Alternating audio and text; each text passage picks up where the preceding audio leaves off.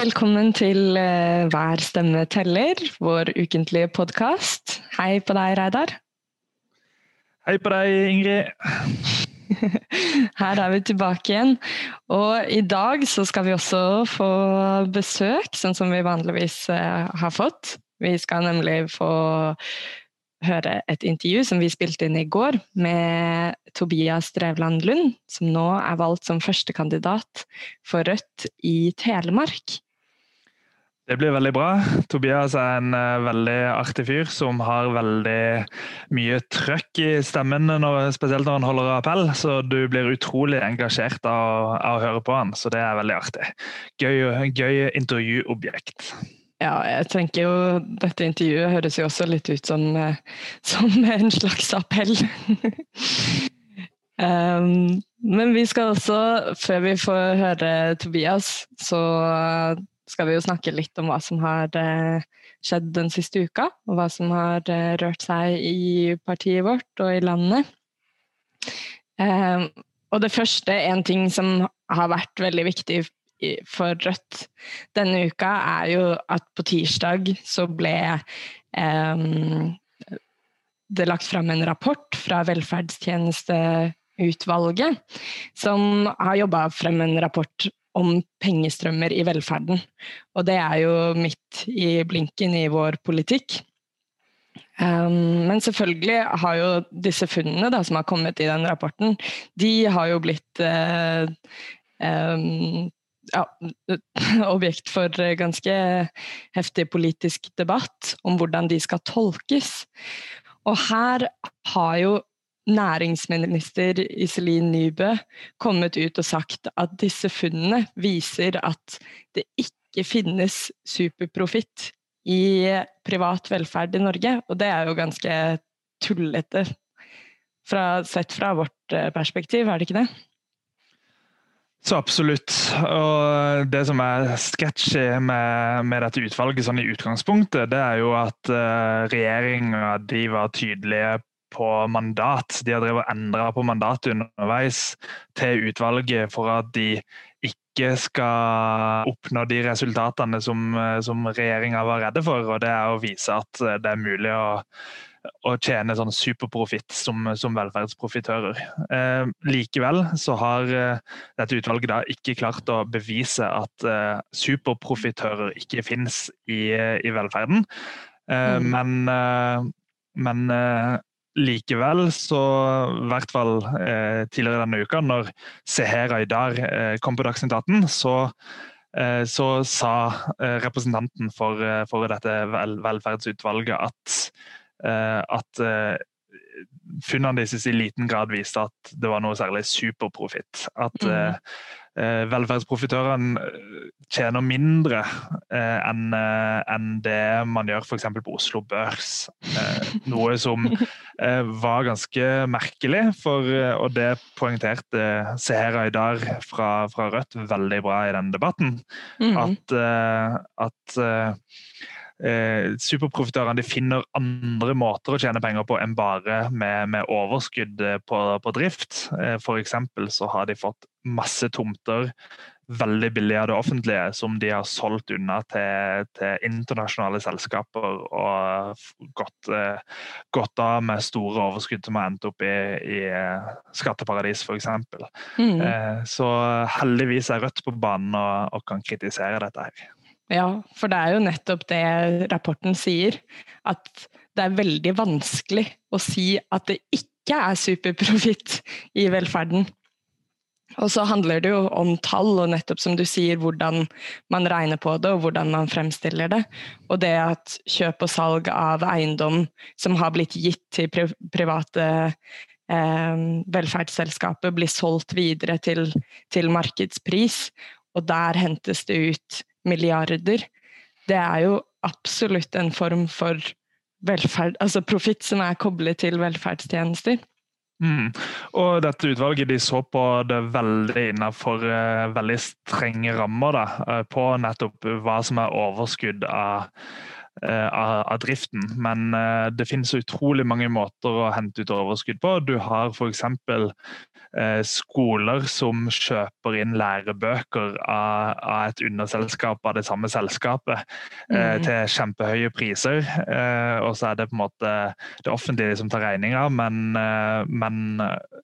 man skjønner ikke når man ser på tallene at dette faktisk store beløp som ender opp i de samme selskapene. Da. Så de har sånne 100 ulike måter å lure seg til en vanvittig inntekt på. Og dette har ikke, selv om dette utvalget kom med interessante ting som ga oss grunnlag for ytterligere kritikk av velferdsprofitørene, så det så mye som de ikke har tatt med. Da.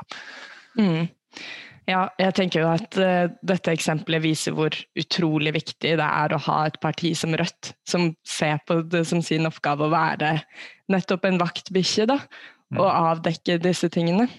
Og når Iselin Nybø da får denne rapporten, så prøver hun, som du sa, å bare vinkle dette til sin egen fordel, og late som her står det ingenting om at velferdsprofitører tjener penger. Altså det helt fullstendig håpløst, og Bjørnar Moxnes hadde noe veldig bra oppslag i VG, blant annet, hvor han dementerte de påstandene og sa at her farer man med usannheter. Så veldig godt eksempel på hvorfor Rødt trengs, altså. Men du, Reidar, apropos nyhetsoppslag og Dagsnytt 18 og sånn, du har jo også vært en tur innom studio der i løpet av uka? Ja, jeg har faktisk det. Det var veldig hyggelig å bli invitert til en debatt som strengt tatt ikke burde blitt arrangert på norsk radio, skal jeg være helt ærlig da.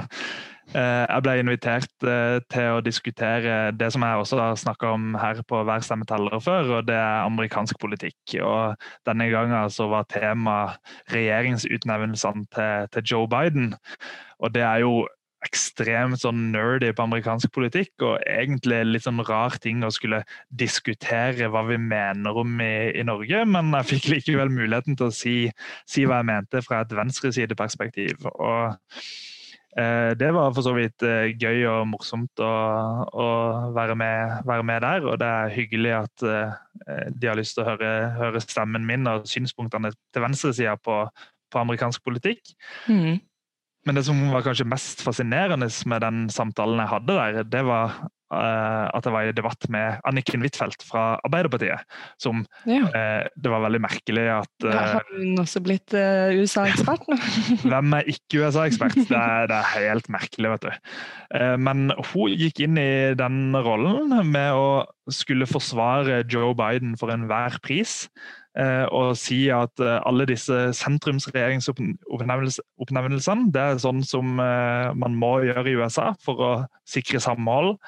Og folk på venstresiden har ikke sjans til å vinne uansett i USA, og hvis Joe Biden hadde utnevnt en regjeringskandidat på venstresiden, så ville det risikert å føre til at demokraterne kom til å tape masse valg i fremtiden.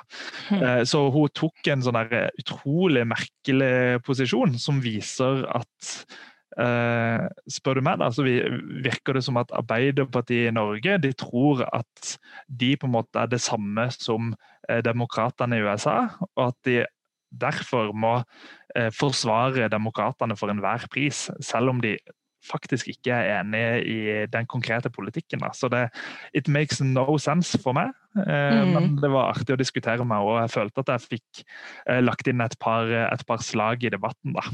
Ja, hun har kanskje ikke fått med seg The Squad og hvor utrolig populære de Nei, og det virker litt som at det hun mest opptatt av, det å få en mangfoldig regjering med folk som representerer ulike minoritetsmiljøer og så videre. Og det klart at det bra, men som jeg påpekte i den debatten, da, så det liksom ikke så kult å bli bomba for et land i Midtøsten, uavhengig av om det eldre hvite menn, eller om det litt andre folk også som med på det. Så det må først og fremst handle om politikk, og så det selvfølgelig et skritt i riktig retning at man har litt sånn minoritetsmiljø representert, men det må først og fremst være politikk det handler om. Altså. Og noen av de kandidatene som hun veldig inspirert av, for eksempel en som heter Neera Tanden, som nå skal bli budsjettsjef. Hun har altså sagt i hemmelige e-poster under Libya-krigen at vi har store underskudd i USA, og de har olje. Så har liksom hintet til at Libya-krigen skulle føre til at de kanskje kunne få litt bedre økonomi i USA med å hente opp den olja. Ja. Så at sånne folk skal inspirere Arbeiderpartiet, det merkelig. Ja, det utrolig merkelig. Og så må jeg bare si at en ting til om den debatten, da, som var veldig merkelig, for jeg jo med i Rødt, og får lov til å være med på denne podcasten, som veldig stas, men jeg ingen Rødt-politiker. Jeg sitter ikke i noe sentralstyre, jeg har ikke stilt på noen lister, jeg ikke valgt til noe som helst. Men av en eller annen grunn, så hver gang jeg har vært på Dagsnytt 18 som USA-ekspert, som en som har skrevet bok om USA, så må de si at jeg medlem, og at jeg en Rødt-politiker. Da. Og samtidig så det masse USA-eksperter som aldri blir nevnt hvilken partitilhørighet de har. For eksempel Sofie Høgesøl, som en av de som har fått mest oppmerksomhet i denne valgkampen. Hun faktisk vara til sentralstyret i Venstre. Og det blir aldri nevnt. Hun sitter i Nobelkomiteen for Venstre. Det blir aldri nevnt. Så hun får lov til å være en sånn objektiv ekspert på USA, på tross av at hun har en partitilhørighet, mens det skal nevnes hver gang at jeg med i Rødt. Og det brukte for øvrig Anniken Huitfeldt. Hun var opptatt av å si at jeg ikke kunne noe som helst om USA, fordi jeg var med i Rødt, og vårt perspektiv det henger ikke helt sammen med hvordan USA ser ut. Men så jeg ble litt oppgitt over det da. Men jeg tror det var bra for Rødt. Det jo utrolig teit, men samtidig så det jo kanskje fint for Rødt da. Jeg føler at vi begynner å komme til et sted hvor det også kult i offentlig debatt å bli assosiert med Rødt. Absolutt. Og vi må bare bære det med stolthet. Ja, det må vi gjøre. Og jeg tror at dette var en god debatt også for Rødt, selv om jeg faktisk sa underveis at jeg ikke representerer Rødt. Her snakker jeg om min egen kunnskap og mitt eget ståsted.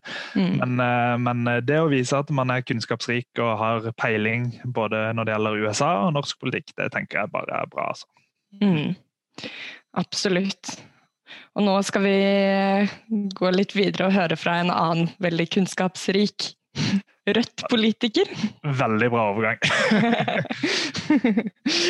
Her kommer nå straks intervjuet vi har gjort med Tobias Drevland Lund, første kandidat for Rødt Telemark.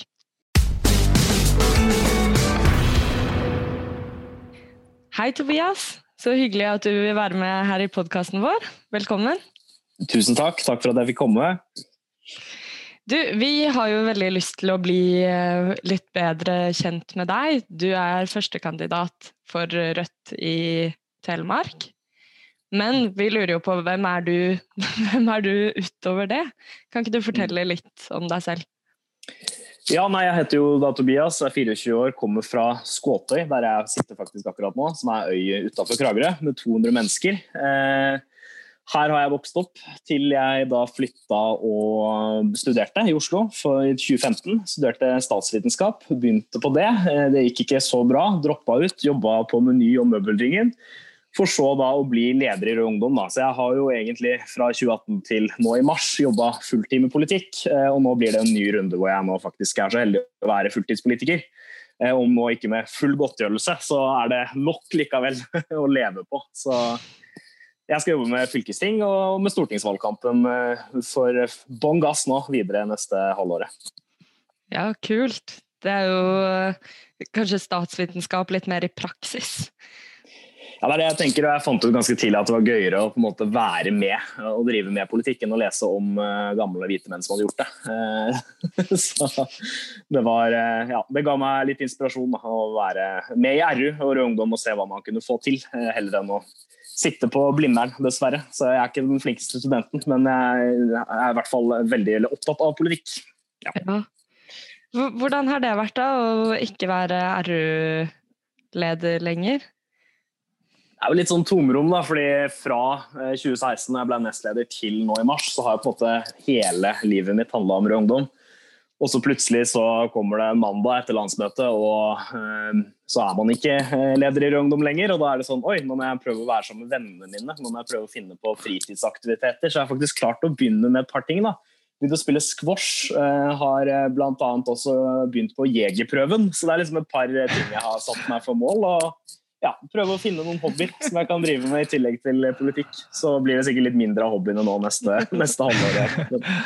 Ja. Jeg tror det utrolig viktig altså, å ha noen sånne hobbyer ved siden av som gjør at du ikke helt, at det eneste livet handler om politikk. Da. For da glemmer du også litt hva politikken handler om når du ikke møter folk utenom I sånn, med politikerhatten på. Ja. Liksom.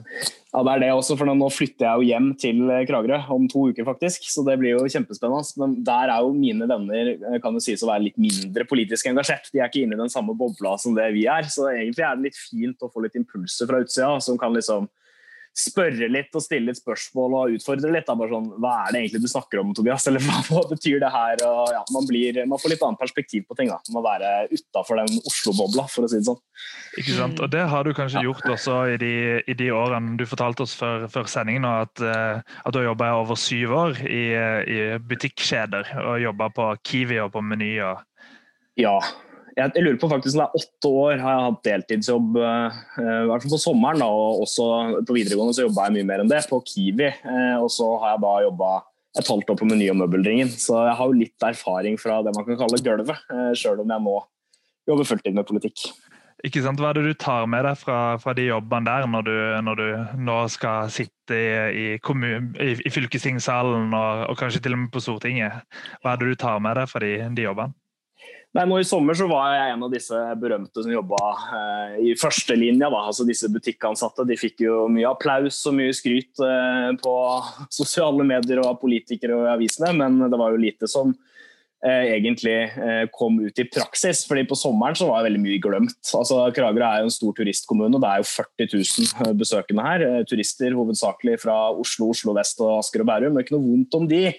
Men det jo mange pengesterke mennesker som kanskje ikke helt vet hvordan livene til de som jobber I butikken da. Så det var mye av, hva skal jeg si, klappen og applausen var glemt, og de var sure på koronatiltak, og de var sure på at man hadde restriksjoner på hvor mange det var I butikken, og tross alt så skulle jo noen av disse menneskene bo bare på annekset, og de var ikke I samme hytte. Og det litt sånne ting, så jeg tror man får jo, jeg vil si at jeg får voksne klasseforakt da, egentlig, av å jobbe I servicebransjen I Kragerø på sommeren, og også skjønner hvor viktig det med klassekamp, stå side om side med arbeidskameratene mine, og så jobbe for fagorganisering og bedre rettigheter og vilkår for de som jobber da, I servicebransjen.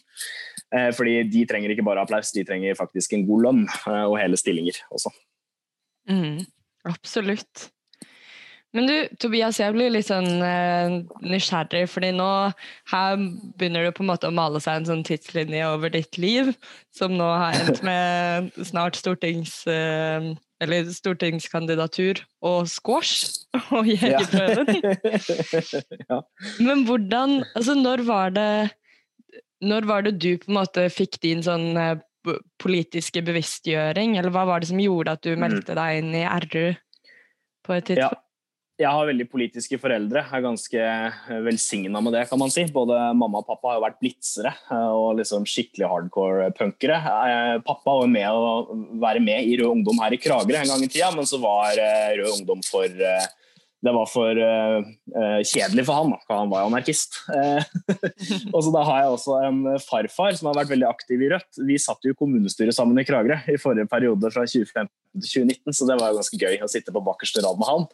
Så jeg har jo på en måte fått inn med morsmelka. Jeg begynte jo da å gå på møte med Rødt allerede I 2009, tror jeg. Altså sånn, da var jeg vel 11-12 år da, og så meldte jeg meg inn I 2010. Måtte du ha tillatelse hjemmefra da, for å dra på møter? Nei, jeg dro bare med bestefar, så jeg fikk en tillatelse. Så meldte jeg meg inn I det jeg ble 13, og ble med I RU året etterpå faktisk, og det ble jeg egentlig gjennom Natur og Ungdom. Vi var en del, vi hadde faktisk de største Natur og Ungdom-lokallagene I i landet på et tidspunkt. Vi var vel over 30 stykker som møtte på møtene, et kjempeaktiv natur- og ungdomlag, så jeg ble jo egentlig veldig opptatt av klimapolitikk tidlig. Så var vi en del der så fant ut at vi var med i Rødt, da, eller sånn vi sympatiserte med Rødt, så startet vi Rød Ungdom da, i Kragerø i 2011, etter 22. juli. Det kan sies at det var liksom 22. juli som ga meg startskuddet for å skjønne at jeg måtte engasjere meg aktivt politisk, da, ikke bare dra på møte, men faktisk liksom, bygge ungdomsorganisering og så gjøre noe da, i kraft av det som hadde skjedd den sommeren. Jeg hadde jo venner og sånn som var der fra Kragerø, så det var liksom min politiske oppvåkning startet for fullt da, den høsten i 2011, og det tror jeg det gjorde for veldig mange andre også i min generasjon. Ja, det tror jeg også. Jeg husker jo det veldig godt i mine kretser også. Men det jo, nå det jeg føler kanskje at det en litt sånn gjenganger da, særlig blant unge folk i Rødt, så hører man mange som nevner natur og ungdom også som en sånn inngangsport. Ja, dere har jo hatt Marie Sneve Martinussen her også, ikke sant? Så det jo, hun har jo nevnt det, og flere andre, så jeg tror mange har vært gjennom natur og ungdom også, i Rødt-systemet da, for å si sånn. Jeg kjenner meg igjen. Så det vel 10 år i natur og ungdom og et år i sentralstyret på meg også, så det fint sted å ha vært gjennom på veien til Rødt, altså, mye bra erfaring, og de jo flinke til å organisere seg, så det å plukke noen triks fra natur og ungdom, det veldig smart. Virkelig, det jo en av Norges største ungdomsorganisasjoner etter AUF da. Så det jo kjempesvært, og de gjør en veldig viktig jobb. Så der lærer man jo liksom om aktivisme og om hvor viktig det å måtte kjempe da, nedfra. En veldig fin organisasjon å bli medlem i når man ung, som flinke til å ta imot unge folk. Jeg mener jeg var allerede 13. Så om det noen som hører på som har barn som i ferd med å bli den alderen, så vil jeg jo anbefale for så vidt både Rød Ungdom da, men også Naturungdom som en organisasjon å engasjere seg. Og for kritikerne som prøver å på en måte stemple Rødt som ikke et klimaparti, så det jo enormt mye klimakompetanse som kommer fra det ungdomsengasjementet. Virkelig. Det var ikke et stikk til meg der, eller var det? Det veldig bra. Klima- og miljøpartiet det beste, faktisk. Langt derifra. Men for å ta det da, på miljøpolitikken, Tobias, hva på en måte, når du skal inn på Stortinget, har du noen sånn miljøsaker du brenner for? Telemark et industrifylke. Det faktisk et av de største eksportfylkene i Norge etter Hordaland. Vi har en utrolig stor kompetansedyktig industri. På Herøya, som i Porsgrunn, jo på en måte det største industriklynga i Norge, sies det. Der har de masse ulik produksjon. De produserer alt fra deler til solceller, de produserer kunstgjødsel, de produserer ulike offshore-komponenter til olja. Vi har jo også litt lenger ned i veien, så har man denne såkalte sementfabrikken til Norcem, som da kan bli Norges første lavutslipps-sementfabrikk, altså verdens første. Vi kan produsere sement med de laveste klimafotavtrykka i verden. Så vi har jo veldig mye industri, og jeg tror det på en måte det som jeg kommer til å gå inn i valgkampen med, at Telemark industrifylke. Industri en del av løsningen, ikke liksom problemet, og at vi trenger å omstille industrien da, og hjelpe de til å gå gjennom omstilling og produsere på en måte, industriprodukter med lave klimaavtrykk, og det viktig, og det blir sagt uansett hvor man i Telemark, at husk at Telemark industrifylke, og det jo virkelig sant, fordi veldig, veldig mange jobber i industrien. Så det tror jeg blir en viktig del av det. Jeg klarer å kommunisere og egentlig mobilisere industrien til også å være på lag da, for å ta de nødvendige omstillingene som man trenger.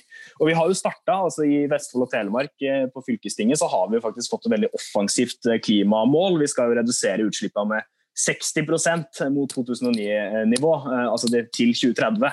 Og det vet jo ikke vi, det mye mer enn regjeringen, det mye mer enn hva man gjør på Stortinget. Og vi har sagt at det et mål som vi skal sette oss, og det gjør vi sammen med industrien, det gjør vi sammen med fagbevegelsen og miljøbevegelsen. Og det sånn vi må gjøre det. Vi må rett og slett snakke med de som involvert, og så mobilisere de og få de med på det taket. Hvis ikke så kommer vi aldri til å klare det, hvis man bare utformer miljøpolitikken fra kontorer i Oslo, for å si det litt sånn flåsete.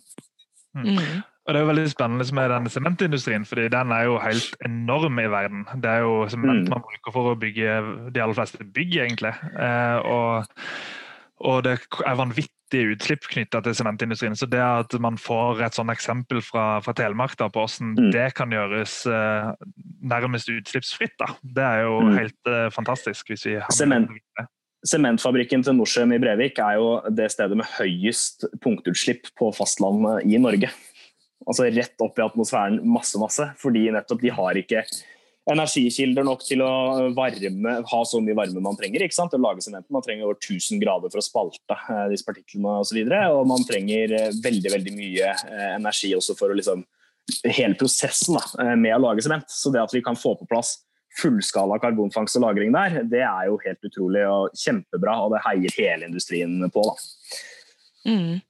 Jeg blir sittende og tenke på, altså det er jo på en måte en av de største utfordringene vi har, nettopp det du nevner, å bygge på en måte den broen mellom miljøbevegelsen og fagbevegelsen. Hva tror du er det som på en måte lugger der, og hva er det vi må gjøre? Hvordan kan man få de til å snakke sammen? Hadde jeg hatt alle løsningene på det, så hadde det vært fint, men det har jeg egentlig ikke. Men jeg tror et sted å starte er jo å snakke med hverandre, fordi det har blitt ganske polarisert, ikke sant? Debatten er veldig sånn, enten så går du klimademonstrasjon, eller så er du for industrien, og det er ikke noe enten eller, det hører sammen. Og nå er jo jeg litt inhabil der, siden jeg jobber i Manifest, men det er jo blant annet det Manifest Tankes vi har et prosjekt som går på nå, som heter Grønn Industri 21. Så dette går ut på å bygge på en måte en brei allianse. Der har man fått med seg for eksempel Fremtiden i våre hender, men man har også liksom folk som jobber i Aker, og man har med seg Naturungdom og så videre. Da. Og det er det vi trenger. Vi trenger på en måte hele bredden. Vi trenger fagbevegelsen og industrien og klimabevegelsen sammen, for det er den eneste måten vi kommer videre på, er at vi snakker sammen og utformer politikk sammen. Da. Rett og slett. Jeg har gått til klimademonstrasjon, og jeg er helt på linje med klimastreikerne. Jeg mener at vi må kutte utslipp raskt, og det har ikke gått fort nok, men vi trenger også den industrien vi har, og vi må ikke slå bein under den. Og det ser du også med de klimabevegelsene som vokser opp nå med Green New Deal i USA og andre steder som nettopp handler om kombinasjonen av arbeidsplasser og utslippskutt. Så det er jo veldig, veldig godt å se at det på en måte er en veldig viktig bit av den klimabevegelsen som vokser frem nå. Men for å gå litt over på et annet område som er aktuelt om dagen, det er jo dette flyselskapet Wizz Air, som har fått mye oppmerksomhet fordi de skal begynne å fly i Norge og innenriks og har forferdelige arbeidsvilkår. Og det er jo noe som på en måte blir ansett som en nasjonal sak, men dere som sitter på fylkestinget i Vestfold og Telemark, dere har klart å gjøre det til en mer lokal eller regional sak. Fortell litt hva dere har gjort der. Wizz Air har jo flydd fra Torp lufthavn som ligger i Sandefjord allerede i 10 år, faktisk, fordi Torp er en av få privateide flyplasser i Norge. Han er eid delvis av fylkeskommunen og delvis av Sandefjord kommune. Og da fant jo Maren og jeg ut at hvorfor kan ikke vi bruke eiermakta vårt og stille krav til Wizz Air, at de skal oppføre seg, at de skal anerkjenne fagorganisering, at de skal rett og slett ta den norske modellen på alvor da. Og derfor så har vi tenkt å fremme i fylkestinget egentlig spørsmål til fylkesordføreren, hvordan vi kan bruke eierskapet aktivt for å sørge for at de skjerper seg. Så tror jeg ikke det egentlig kommer til å få noe støtte, men det er i hvert fall en fin markering at vi kan si det, fordi det er jo helt klart at når vi faktisk bestemmer over en lufthavn, så burde vi også kunne si at nei, hvis ikke dere anerkjenner fagorganisering, så får dere ikke lov til å fly her. Det er i hvert fall det vi har lyst til å si. Men så er jeg nok redd for at de andre partiene kommer til å ikke følge med det kravet da. Men selvfølgelig, det burde jo blitt gjort også på Stortinget at man sier fra Avinor sin side at de ikke har flyselskaper som ikke har anerkjenner fagorganisering, som ikke har tariffavtaler og så videre. Så det er jo egentlig å starte med oss selv, fordi vi har den flyplassen vi har da. Ja, det er vel det er jo noe på en måte som kan oppskaleres til alle på en måte kommunale og statlig eide selskaper, at vi har nettopp den muligheten da, til å regulere og sette begrensninger og sette rammeverk for hvordan ting skal styres og driftes. I Vestfold og Telemark så har vi noe som heter Telemarksmodellen også, og den jo på en måte blitt norgeskjent nettopp fordi den jobber med seriøsitet, at vi stiller krav når det offentlige kjøper, eller når fylkeskommunen kjøper inn tjenester, så skal det være tariffavtale, det skal være lærlinger, det skal være ordnet forhold, da. Og da mener vi at dette også burde overføres til nettopp flyplassen på Torp og på Sandefjord. At hvis de skal bruke Wizz Air, hvis Wizz Air skal operere på vår lufthavn, så må de oppføre seg skikkelig da. Utrolig spennende det dere har gjort i Vestfold og Telemark. For en ting for det første så det riktig, det politisk riktig, man burde ikke la Wizz Air fly der. For det andre så viser dere at det finnes et politisk rom på et område hvor man ikke har brukt den makten før. Så dere viser at her det mulig å gjøre noe. Så det åpner på en måte opp det politiske rom, og kanskje det mulig å gjøre mer på flere områder når dere først har foreslått det. Og for det tredje så har dere jo fått mye oppmerksomhet for det.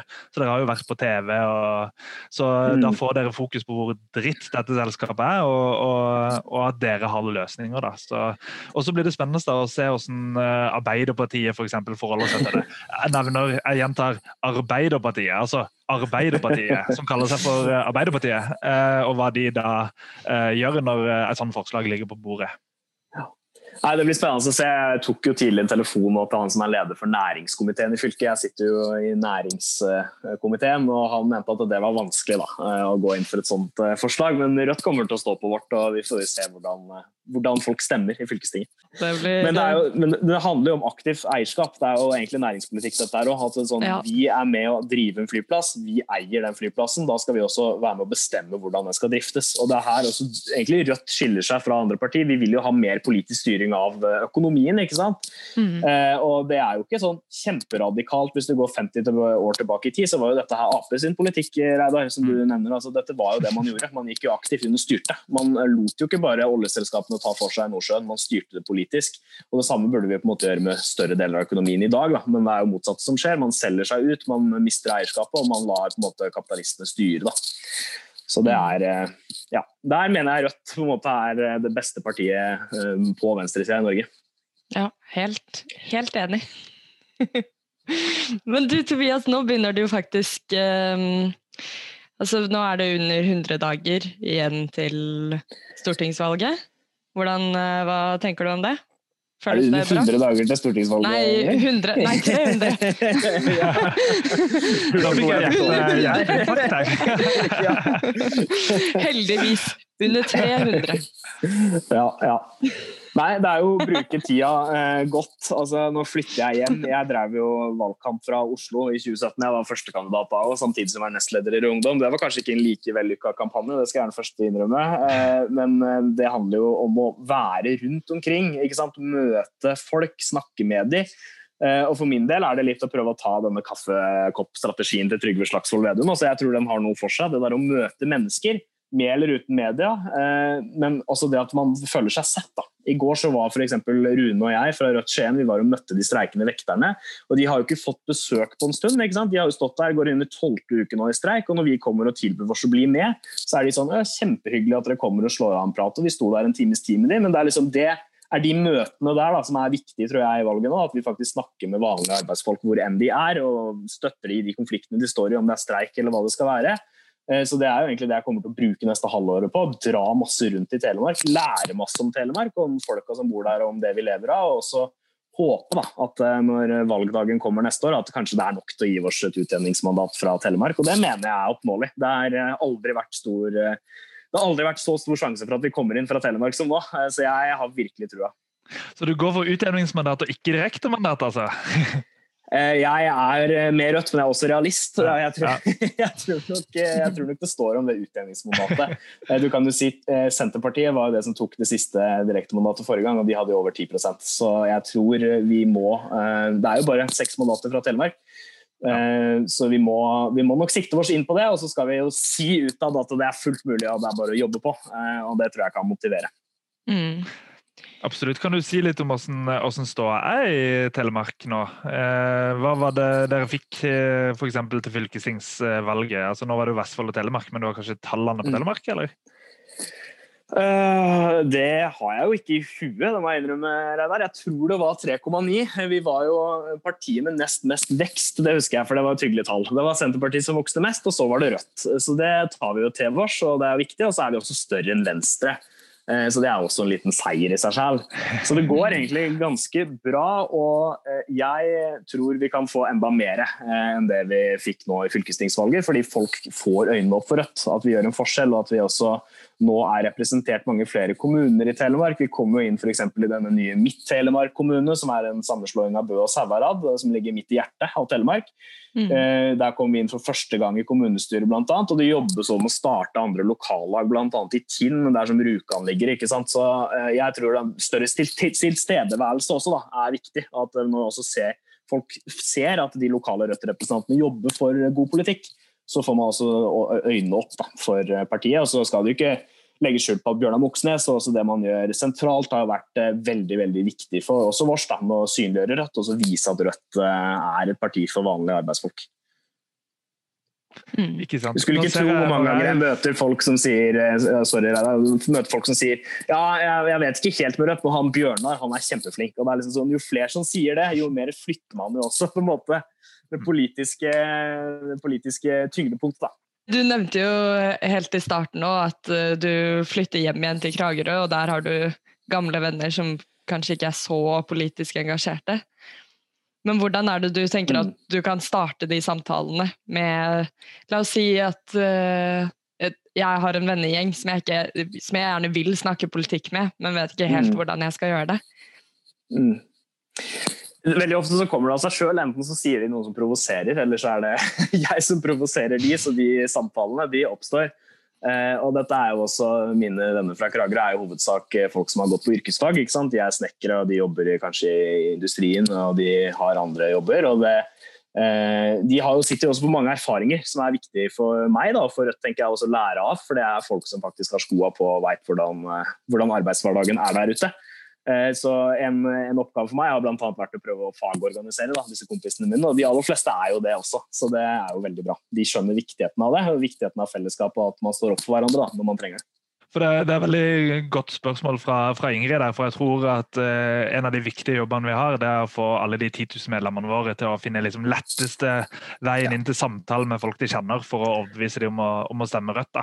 For det er jo sånn, møter du en tilfeldig Rødt person på gata, så er jo det en du ikke nødvendigvis har noe sånn kjennskap til, som du ikke klarer å bruke dine personlige erfaringer på, men hvis du snakker med folk som har tillit til deg, så er de mer interessert i å lytte da. Så du nevnte jo at veldig mange har respekt for Bjørnar Moxnes, men det de kanskje trenger, det er å se at Rødt er enda mer. Så når de får noen som banker på døra si fra Rødt, at det er en hyggelig person med et fint smil som også selger inn Rødt sin politikk, og at det ikke bare er Bjørnar Moxnes. Da. Så jeg vet ikke om du har noen sånne tips til på en måte. Hvordan begynner du den samtalen? Jeg tror det handler om å lytte til folk og problemene deres, og prøve å svare ut de, ikke på en overfra og ned-måte, men sette seg rett og slett inn i problemene. For at det kan være helt oppriktige problemstillinger, sånn snakk om klima da. Så kjenner jeg noen som jobber i industrien, og så er de sånn, ja, men vi kan ikke bare liksom legge ned olje, vi kan ikke bare slutte med, som jobber i supply-næringen da, kan ikke bare slutte med det jeg driver med, så jeg, nei, det skal vi ikke, men vi kan heller bruke de ressursene, den kunnskapen du har da, til å lage for eksempel offshore vindmøller da, eller andre industrikomponenter, og når man liksom får det litt i tale på det, så er det sånn, dette er jo ikke dumt, dette er smart, dette handler også om min arbeidsplass og min fremtid, så jeg tror det er sånn å ikke gjøre det på en belærende måte, men faktisk prøve å liksom sette seg ned sammen og prate med dem da. Det er viktig. Det er sånn vi vinner folk over på vår side.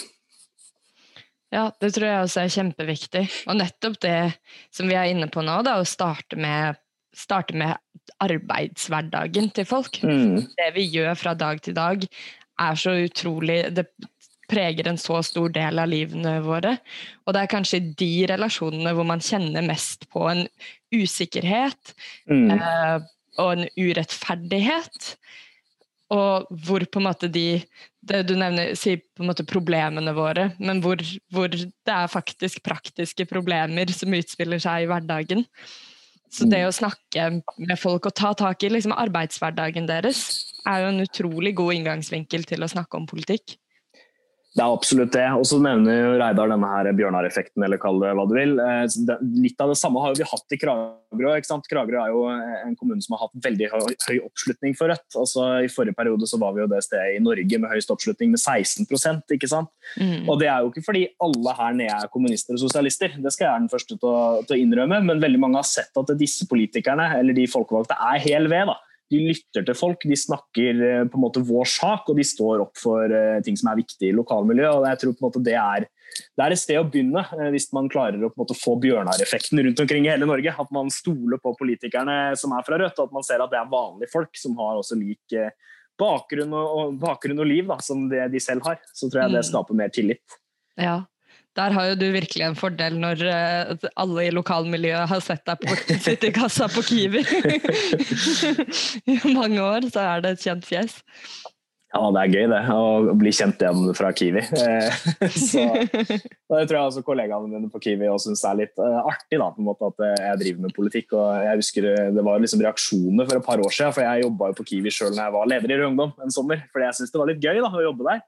Og da var det sånn, ja, men jøss, jobber du her? Du trenger jo ikke det du, så jeg sånn, nei, men det jo også godt å være her på en måte, å være litt på gulvet og kjenne på hvordan det så ja, jeg tror man nyter større respekt av det da, når de vet at også jeg har på en måte vært gjennom det samme, og vet hva det går i.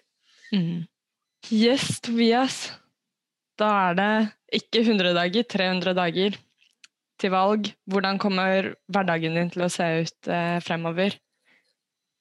Det kommer til å være mye politikk. Jeg skal ta den jegerprøven da. Det håper jeg at jeg får gjort på nyåret, men bortsett fra det så det politikk for alle penger. Det reiser rundt, snakke med folk, dra i debatter, få medieoppslag, møte fagforeninger. Det gleder jeg meg masse til, og det skal jeg gjøre sammen med et kjempebra lag da, i hele Telemark. Så vi skal bygge den grasrotbevegelsen vi trenger, og så jo liksom koronaproblematikk og sånn selvfølgelig der, for som med alle andre, hvordan blir dette valget i det hele tatt? Men jeg tror det at vi klarer å måtte få en svær gjeng, vise at selv det å dele noe på Facebook, selv det å bare møte opp på stand en dag, altså sånn, det viktig da, hver eneste minutt og sekund og time vi legger inn i det arbeidet nå frem til valget, det kommer til å bety noe. Og jeg tror vi kommer til å komme over sperregrensa og heldigvis også kanskje få et mandat fra Telemark, det satser vi på. Det hadde gjort seg. Men jeg håper at du også får litt tid underveis til å se litt på Netflix eller NRK nett-TV og få slappe litt da innimellom, for det kommer til å bli et intenst år for mange av oss, men kanskje spesielt for dere som kandidater da. Ja, vi får alltid tid til det, tror jeg. Ok, jeg tror vi skal begynne å runde av nå, men veldig hyggelig at du ville ta en prat med oss. Veldig bra jeg kunne komme. Jeg synes det veldig koselig å høre på podcasten her, og også bli kjent med så mange kandidater og fine folk rundt omkring.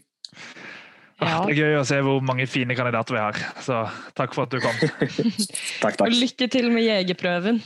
Ja, takk. Det var intervjuet vårt med Tobias, og Reidar, du har vel som vanlig tittet litt ekstra på tallene. Her hørte vi jo at Tobias sa at han går for utjevningsmandat, men hva er prognosene våre i Telemark så langt? Telemark jo, som Tobias selv sa, et litt vanskelig fylke å få såkalt direkte mandat fra. Og det fordi de ikke har så veldig mange stortingsrepresentanter, og da krever det en høyere prosent for å komme inn. Så i Telemark må du faktisk opp i over 15% for å være helt sikker på å få inn et direkte mandat. Du kan sannsynligvis komme en del lavere. Det kan godt være at du holder med 11-12%, det jeg ikke helt sikker på, men da skal du være veldig heldig med hvordan de andre stemmene faller. Men Tobias var faktisk litt sånn, når han snakket om forrige valgresultat, så var han ikke helt oppdatert faktisk. Tallene ser litt bedre ut for han enn det han selv nevnte. For Telemark i fylkestingsvalget, de fikk faktisk 4,3%. Så det var et veldig sterkt resultat over landsgjennomsnittet. Og det handler både om at Telemark har veldig mange solide lokallag nå, og de opplevde blant annet en veldig stor vekst i to av de største byene, eller bykommunene, altså Grenland og Skien. Eller Porsgrunn og Skien, unnskyld. Så det gjorde at de gikk veldig tydelig fram i fylket.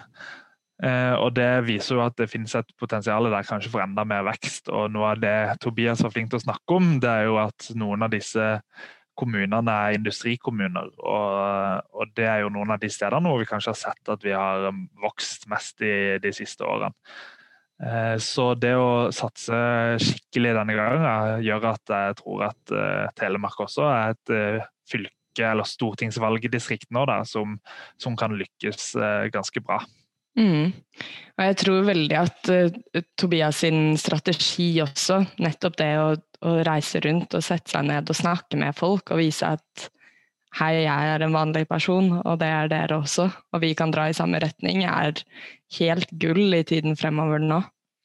Absolutt, og Tobias var jo kandidat for 4 år siden også. Da hadde han litt mindre tid. Denne gangen så går han all in og vil bruke stort sett alt av tida si på valgkamp. Da. Så han kan få møtt utrolig mye folk, og kommer jo til å gjøre en veldig god jobb. Det vet vi jo med å holde appeller og ting som han er fryktelig god til. Og så har han i tillegg denne fylkestingsposisjonen sin sammen med Maren Kurdal fra Vestfold, toppkandidaten i Vestfold som har vært på besøk her, som jobber godt sammen og som får mye presseoppslag sammen. Så kombinasjonen av en sterk organisasjon nå etter hvert i Telemark, sammen med at Tobias har erfaring fra før og er veldig flink, gjør at Telemark blir et veldig spennende stortingsvalgdistrikt å følge. Og vi så jo virkelig det i siste runde i kommunevalgkampen, hvordan grasrotaktivismen i Telemark virkelig fikk fart på beina. Og så mange både nye lokallag, men ikke bare nye lokallag, men veldig aktive lokallag som jeg tror har markert seg på sine steder i løpet av de siste 2 årene. Absolutt. Så ingen tvil om at det blir spennende å følge med Tobias og gjengen. Men du, Reidar, nå har det også vært noen nye nominasjonsmøter siden sist vi snakket sammen.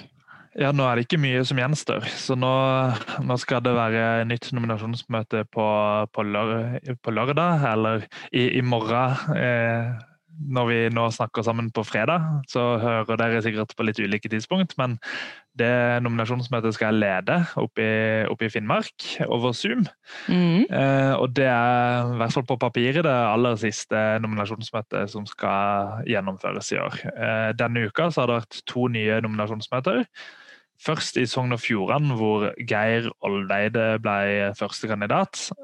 Geir kommer fra Vågsøy, som er en del av nye Kinn kommune i Sogn og Fjordane.